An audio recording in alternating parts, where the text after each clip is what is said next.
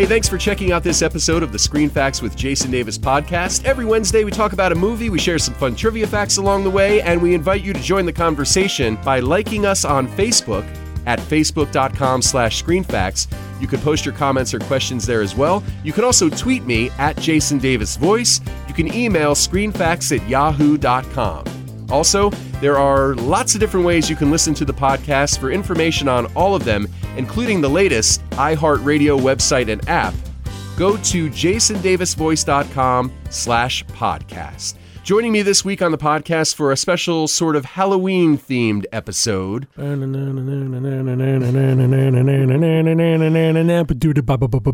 my good pal, Brian Blaze Berkowitz. Yeah, that was a little lame, my Detroit Rock City intro. No?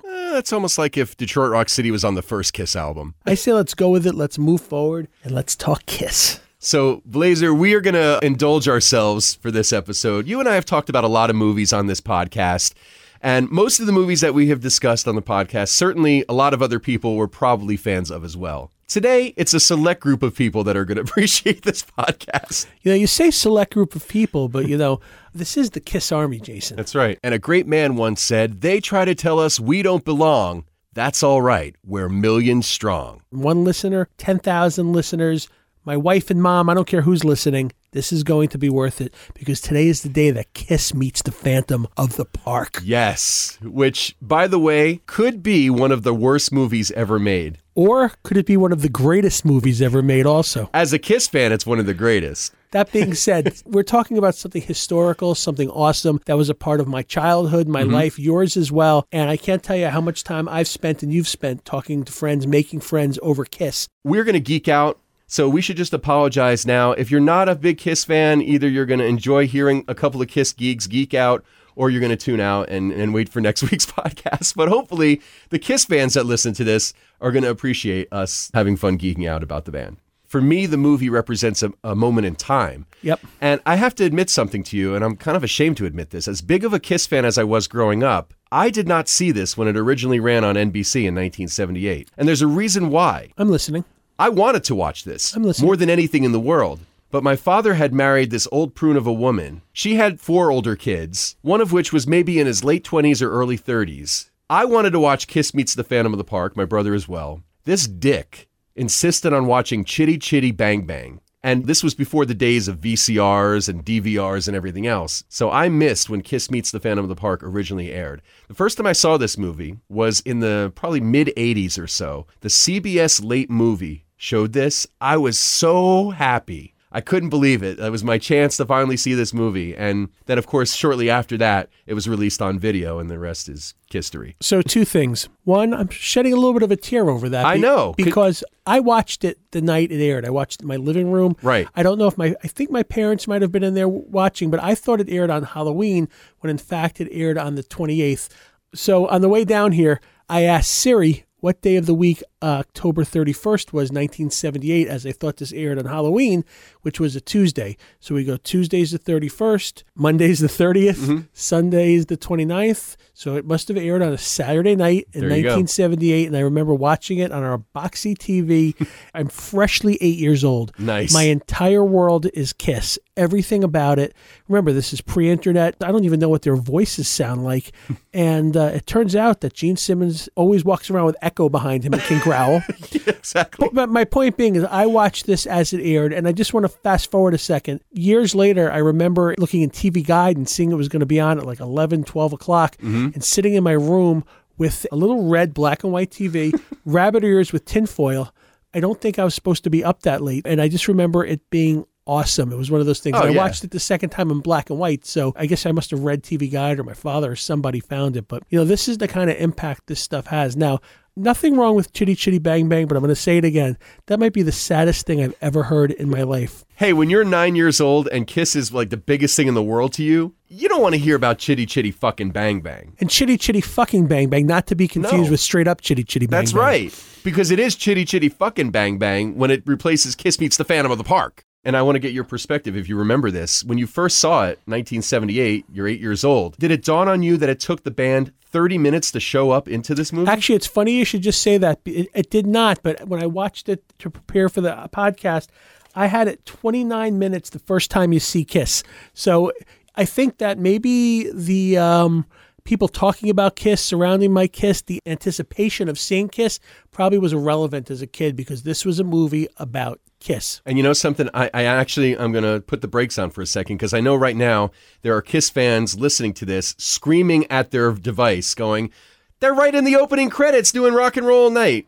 Yeah, but it's not the same. I'm talking about when they show up in the movie and they're quote-unquote acting. 100%. But I will say this, though. They do make a great entrance. I like everything about it, watching Gene with his foot hanging off of the bumper car. Yeah. And no, and what did they spin? Rock and Roll Over, right? That was the album cover that spinned at the top of this? Yes. That was pretty awesome. So I think we could stand corrected, but like anything else, if you're watching a TV show Friends, you're going to see them in the opening credits. Why should this be any different? Right. And in fact, that might have been the fix that kept us going the additional 29 minutes into it. So that to sit through all the other crap. Yeah, because when was Kiss playing? Kiss Tonight. Kiss Tonight.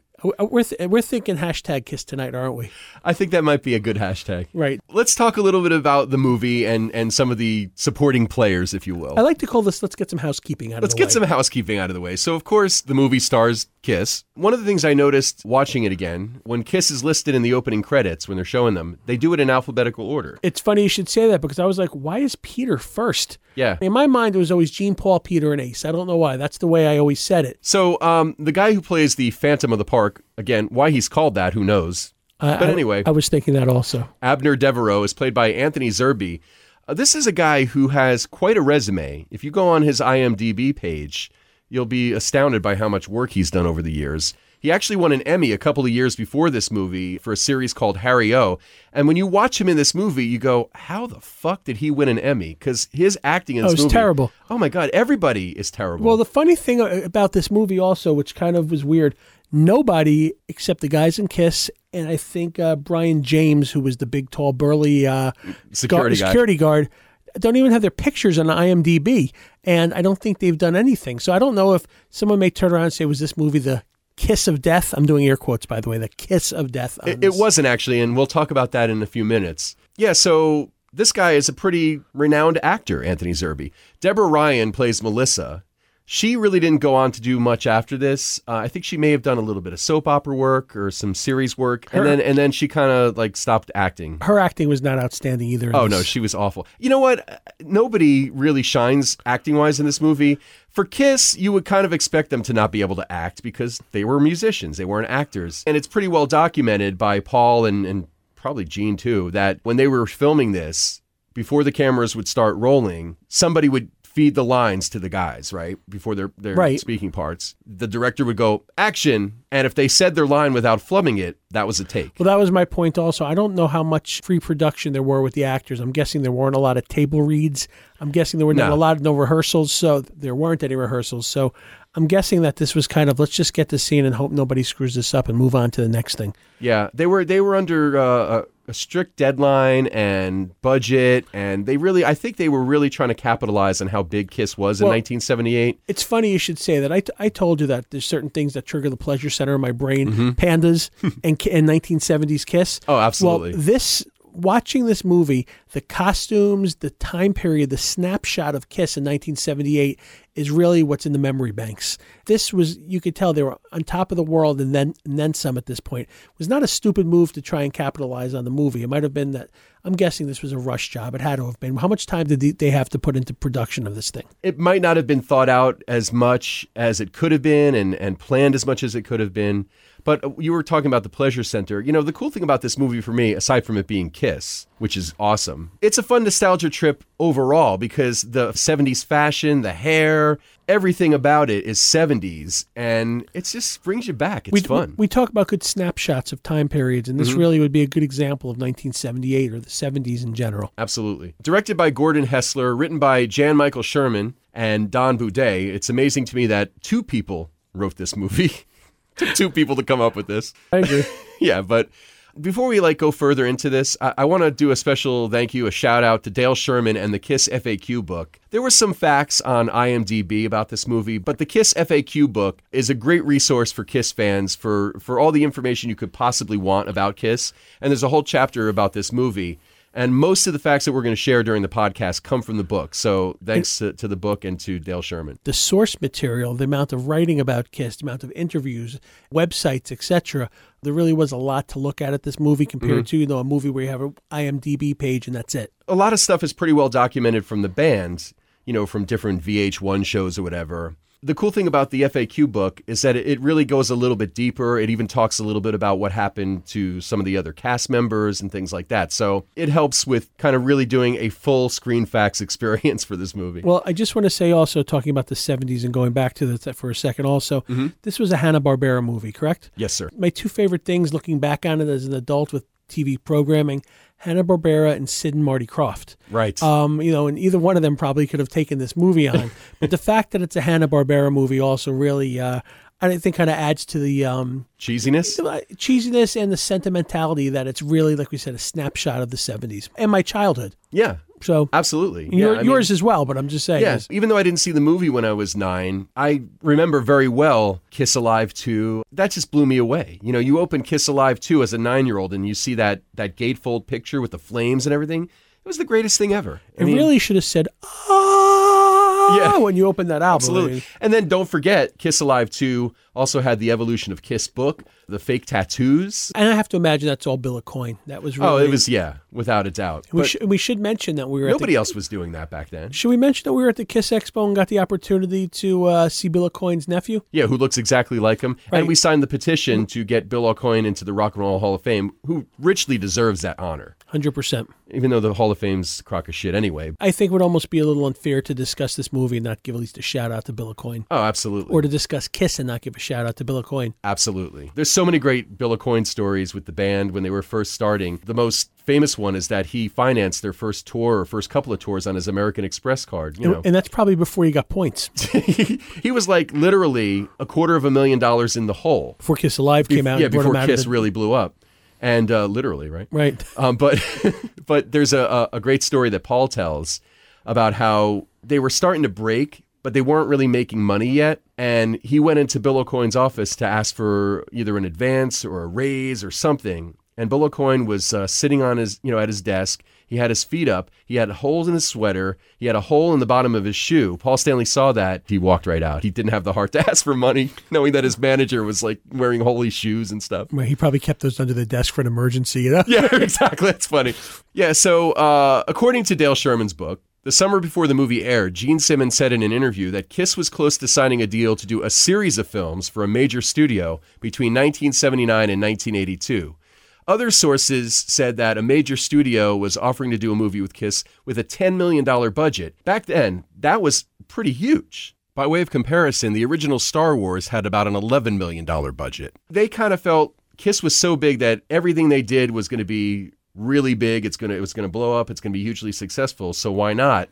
But this movie and the solo albums were really the first things that kind of were the downfall of Kiss before their resurgence in the 80s without makeup. Started to see some cracks in the dam, as you'd say. Yeah, absolutely. 1979 to 1982, think about, as far as history, what happened in that time. Peter Criss leaves the band. Shortly thereafter, Ace leaves the band. They go through The Elder, right. Unmasked, which Unmasked, I think, had potential to be a good album. And I actually like a lot of the stuff on Unmasked, but as far as Kiss records go, it's kind of weak. Creatures of the Night, 83? 82. 82. Creatures of the Night, which I think was then in history proves to be a phenomenal album. Absolutely. I think they were still struggling during Creatures of the Night. It wasn't until Lick It Up where they basically became a household name again. Well, that was the thing. The Creatures of the Night album was a great record. But as Paul Stanley has said, people were listening with their eyes instead of their ears. And by that time, the makeup had become sort of passé, and nobody really wanted to see Kiss anymore. I mean, the tour for that album was the 10th anniversary tour. Nobody came to the shows. They ended up having to cancel the tour. And then they kind of decided, look, either we're going to make it without makeup and go just on the music, or we don't deserve to be a band anymore, which is what Paul Stanley has said numerous times. And it turned out to be the shot in the arm that they needed. And then they had that whole pretty much decade without makeup before they did the reunion in 96. Which I loved, by the way. Oh, absolutely. I think a lot of people did also. My friend Ray always says this was our Kiss lineup. We were absolutely when you could actually go see them. The first time I saw them was on the Lick It Up tour at Radio City Music Hall, and then sort of Animalized, the Meadowlands and stuff. Oh, yeah. So every tour. My first opportunities to see Kiss were involving 80s Kiss. Yeah, and I think we would be remiss for not mentioning Bruce Kulick and Eric Carr when we talk about Kiss at all in a podcast. And while we're at it, we should mention Vinnie Vincent, Mark St. John, Eric Singer, and Tommy Thayer as well. These guys all play a key, important role in the band's history.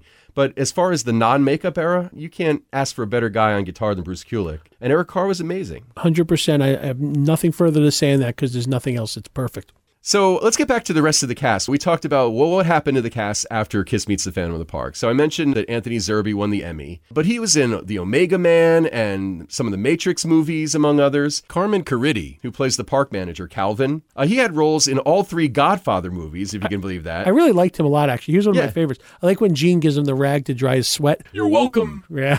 Now, let me ask you this. Was Gene saying you're welcome because you read his mind? That's definitely how I interpreted it. I wanted to say one more thing also while we're talking about the cast. John Chappell, who played Sneed.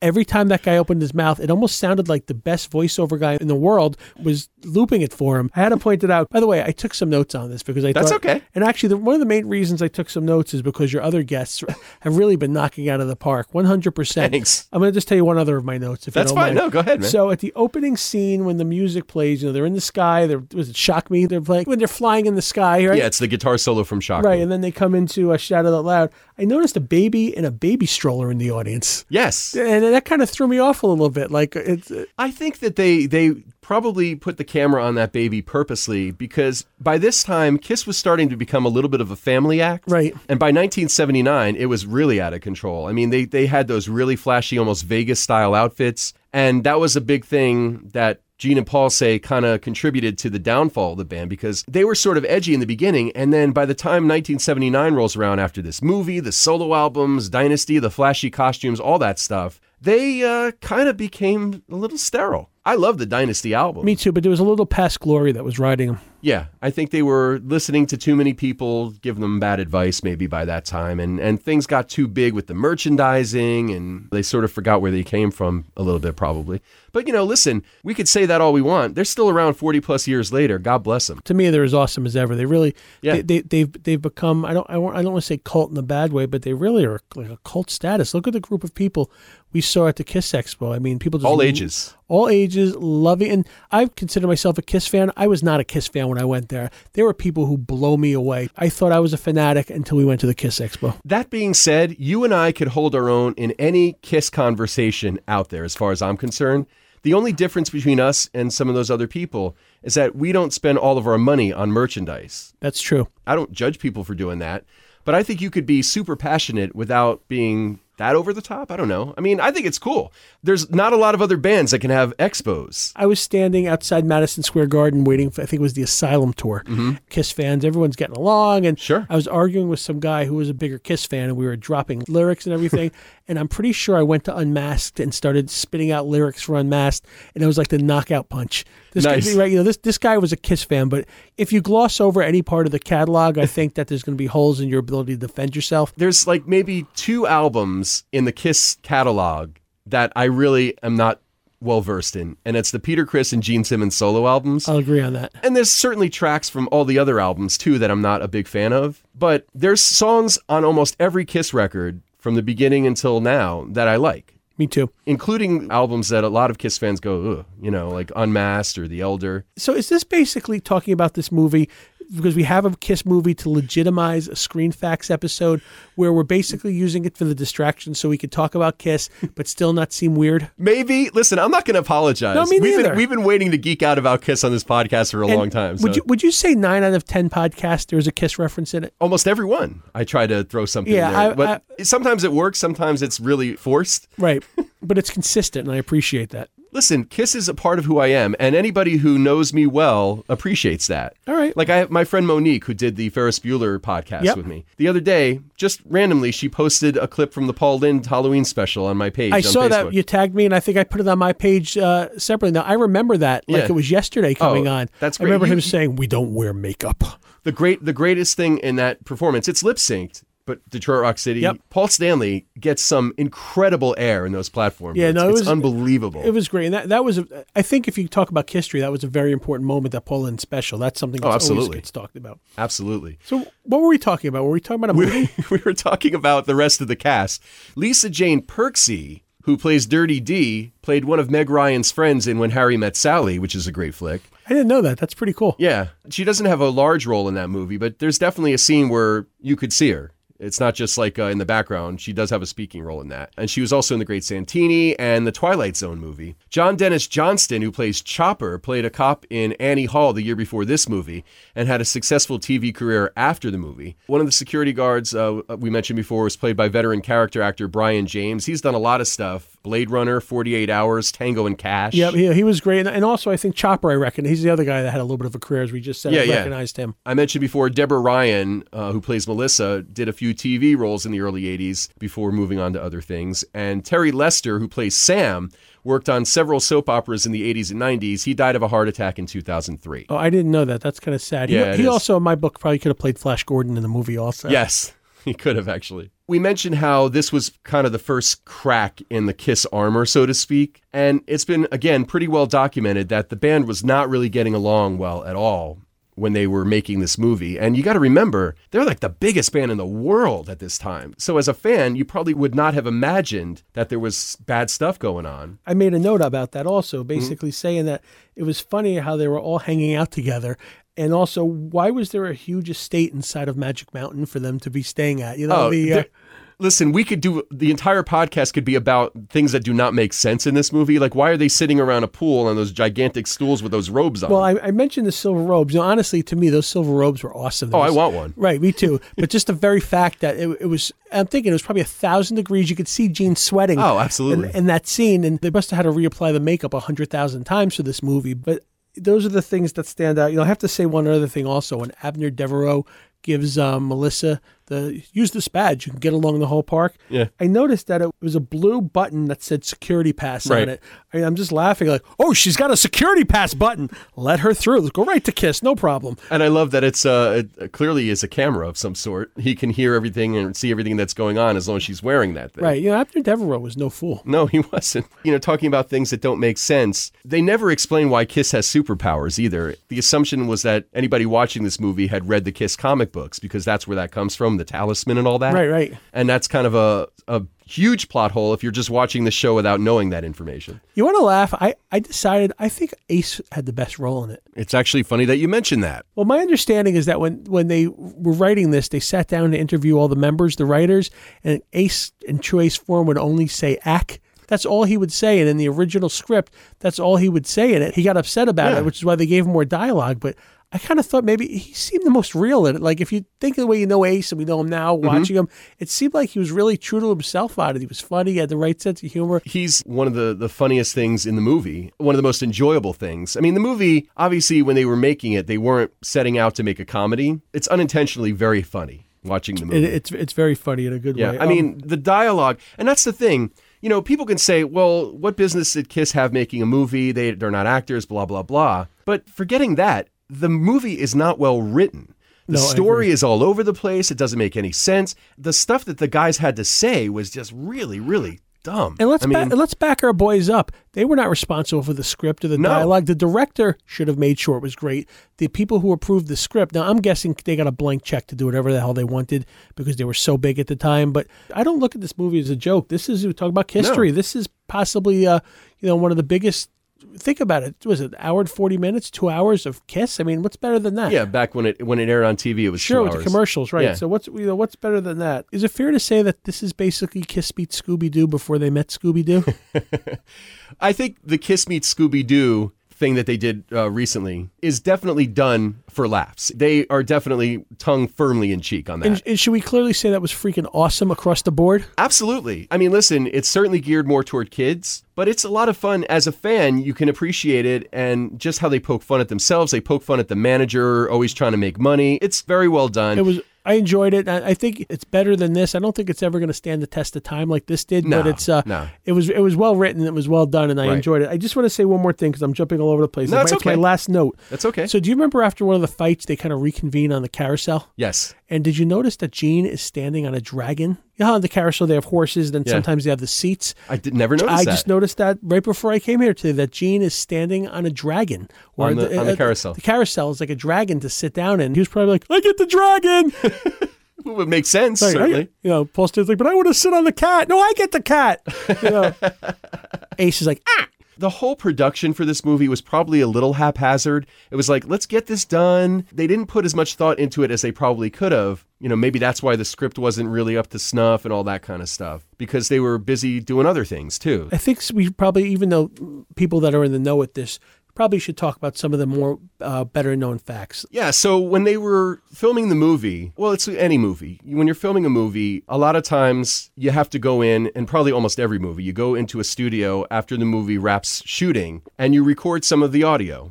It's called ADR, Automated Dialogue Replacement, or looping, they call it. And basically what you do is you match your voice to the screen. You kind of lip sync with yourself. And it's done to help a movie when the audio is not quite up to snuff when it was shot. Because, on set, especially in an uncontrolled environment like a theme park, you got background noise. Maybe the boom operator didn't have the mic close enough to one of the actors' mouths. The wind, anything. Anything, exactly.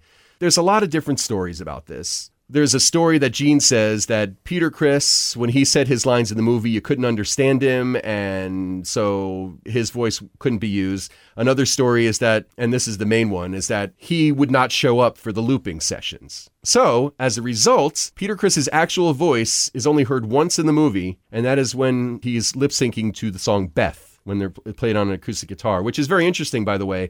That's not Paul Stanley playing. We'll get to that in a minute.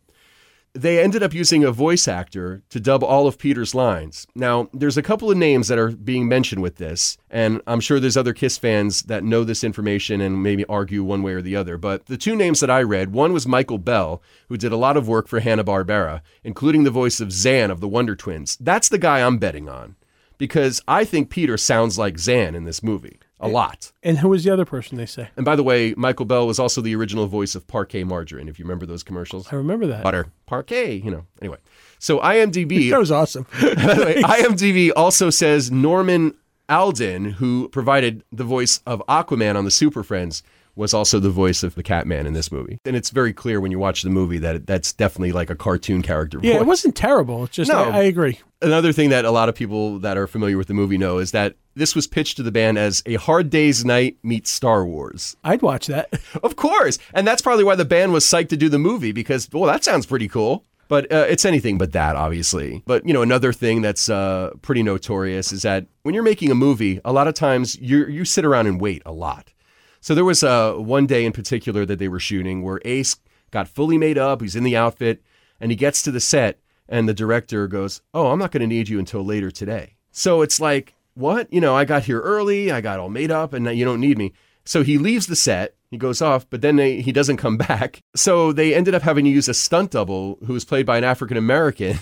You could totally tell. Well, it's funny because, the stunt guys, there's the big climactic scene where Kiss fights themselves. The robot Kiss, and so obviously they're going to have to fight stunt guys. So yeah, but there's actually stuff where I guess it's supposed to be just them and it's the stunt guy too. Well, I did make a note, and I did notice that when Robot Gene shows up and security guards get attacked by him and he crashes through the concession stand, that is not Gene. The cardboard concession stand. Yeah, that's not Gene. Yeah. So we should also talk about that there are two versions of this movie. There's the Kiss Meets the Phantom of the Park version. That's, to me, the better version. That aired on NBC in 1978. And then what they did was, after the movie was on television, they re-edited it. They changed some scenes around. They added some stuff. They took out the Hanna-Barbera scoring and added Kiss solo album music. And then they released it overseas as Kiss in the Attack of the Phantoms.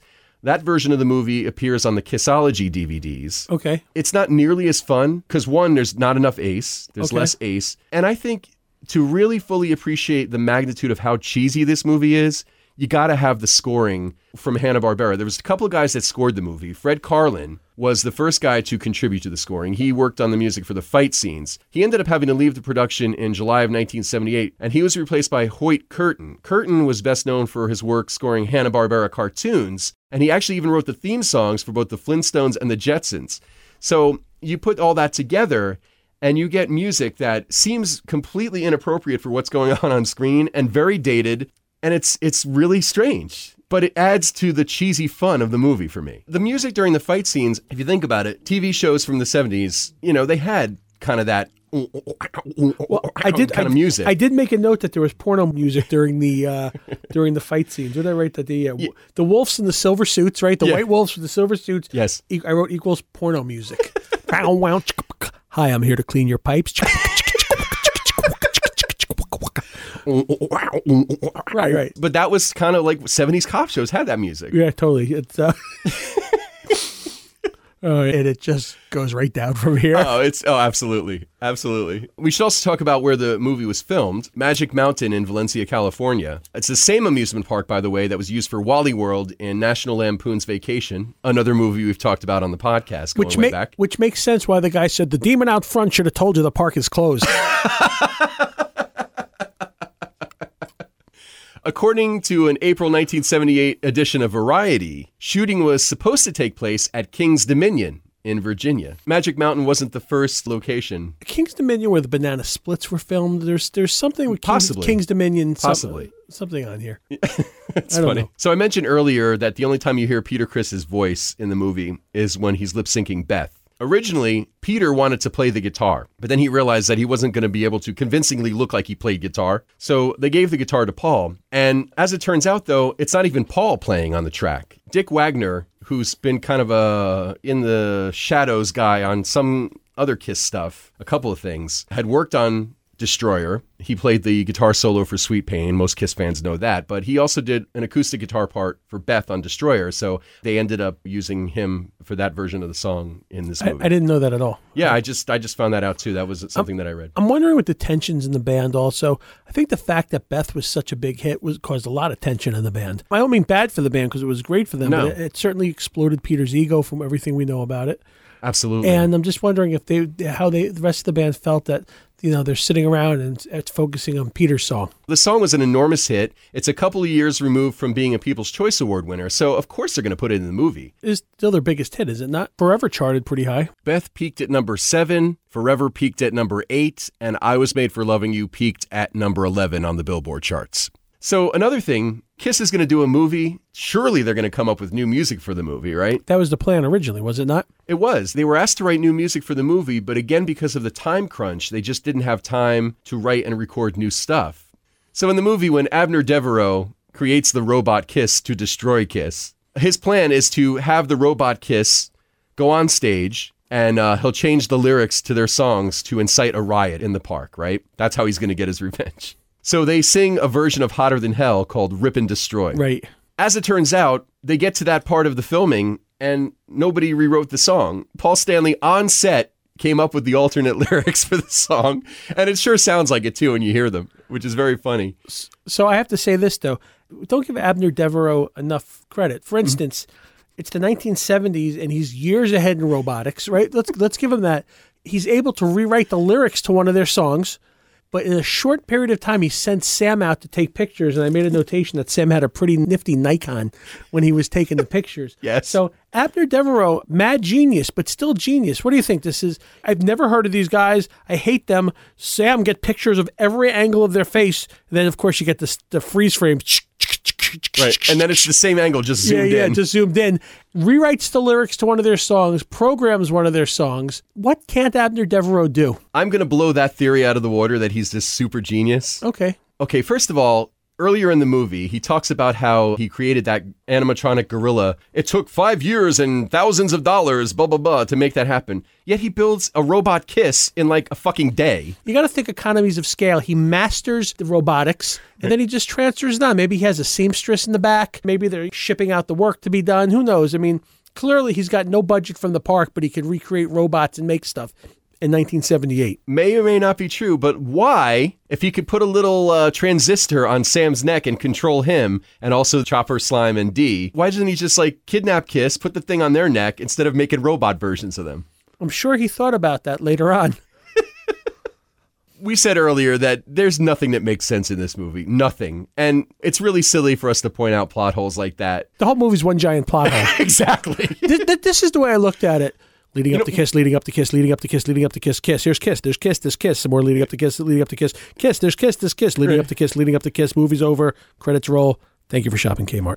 It's kind of like a porno. Nobody watches the porno for the story. It's just like, when are the people going to start having sex in this porno? And in this movie, it's similar to that in that you're watching all of the exposition in the beginning, us finding out about how the park's siphoning off of Abner Devereaux's funds, and he's all pissed off because his Freddy the Walrus got replaced by that grotesque Kiss cut-up and everything else. You know, nobody cares about any of that. We just want to see Kiss. So there's actually a very cool thing that happens during Rip and Destroy that I never noticed before, and apparently neither did the filmmakers. If you look closely, very clearly, actually, you can see a guy giving a big middle finger to the camera in the crowd during Rip and Destroy. So for all the fans that are listening to this, that have watched this movie and love this movie, and maybe have never noticed that before, there's something that you can look for next time you watch it. You know, also... And that was on NBC in 1978. And you think about it, what else is a teenage boy going to do when a camera's directly on him, That's right? right. I mean, you know, At a Kiss show. Here's the deal with this movie. It's awesome. Mm-hmm. It's cheesy. The Webster's definition of a guilty pleasure. Oh, without a doubt. I have to say now, every time we do a Screen Facts or I listen to an episode of yours, I want to watch the movie again. Mm-hmm. I kind of want to unwatch this one. You know, this is one of these things where... Did you watch this with Jonah, by the way? I did not. I have the DVD, which I Okay. had gotten from you. Okay. And I want to put it on for him, possibly maybe in the car on the way to the Kiss show. Nice. I think well played, sir. I think that will be the one to do. But this is something that needs to go back into the vault, and maybe 5 years from now, other than showing it to my son. I love this. It's such a part of my childhood. I'm glad it exists. This was a service to Kiss fans, whether we knew it in 1978 or we're just realizing it now. It is awesome, and I take Kiss as the entire package. Everything they've done, I'm thankful for, and this movie is part of that as well. I celebrate this movie. In fact, every year around Halloween, this gets a viewing in my household. And I got news for you. I'm not the one who initiates that. The big Kiss fan? My wife and stepson, probably more my wife at this point. Tommy enjoys this movie, but Sue, she can't get enough of this. We have so much fun watching this movie and laughing at the dialogue. And by the way, there is a YouTube clip. Somebody took the time to isolate all of Kiss's dialogue from this movie on YouTube. Was it 6 minutes? Something like that. But it's great, and that's really all you need, because the movie itself takes an hour and a half to watch. I mean, listen, I think that even a non-Kiss fan would probably have a good laugh watching this movie. Obviously, this podcast is for the Kiss fans. I guarantee we're either going to get a lot of listens to this from Kiss fans that find out about it, or we're going to get zero. Now, and it's okay either way for me. And I agree with you, and I just want to add, your wife is full of surprises. She wants to see Kiss every year. Mm-hmm. It's no wonder you married the woman. She loves me, even though I'm a Kiss geek. And I think that she's proud to be Mrs. Kiss Geek. There you go. So, what a dubious honor, right? You're not kidding. So should we leave it with a good shout out to your wife? Yes. And patron saint of Screen Facts? I think so. Blazer, I can't thank you enough for coming in and geeking out with me. This is basically every conversation we've had for the last 20 plus years put together in the podcast with an excuse to talk about Kiss. You and I bonded over Kiss. When we first met, oh, yep. Absolutely. So this is the best time I've ever had recording a podcast with you. Thank you as always for inviting me here to do this with you. My pleasure. It's always great having you. And thanks to you for listening. Remember that if you want to get in on the conversation, give us your feedback. Like us on Facebook at facebook.com/screenfacts. And also, you can tweet me at Jason Davis Voice or email us screenfacts@yahoo.com. Please rate and comment on iTunes. Help other people find the show. You can also show your support if you like what you're hearing by ordering Screen Facts merchandise at the podcast page of jasondavisvoice.com. There's also information there about all the ways you can get the podcast, including past episodes that you may have missed. Show theme music by audionautics.com, and thanks to our announcer, Kim McKay from kimsvoice.com. Screen Facts with Jason Davis is a production of Jason Davis VoiceOver. Visit jasondavisvoice.com if you need a voice for a commercial, narration, promo, internet video, e-learning or training program, and more. Click on the podcast page to get information about where you can download and listen to past episodes. Listen again next Wednesday for a new episode of Screen Facts with Jason Davis.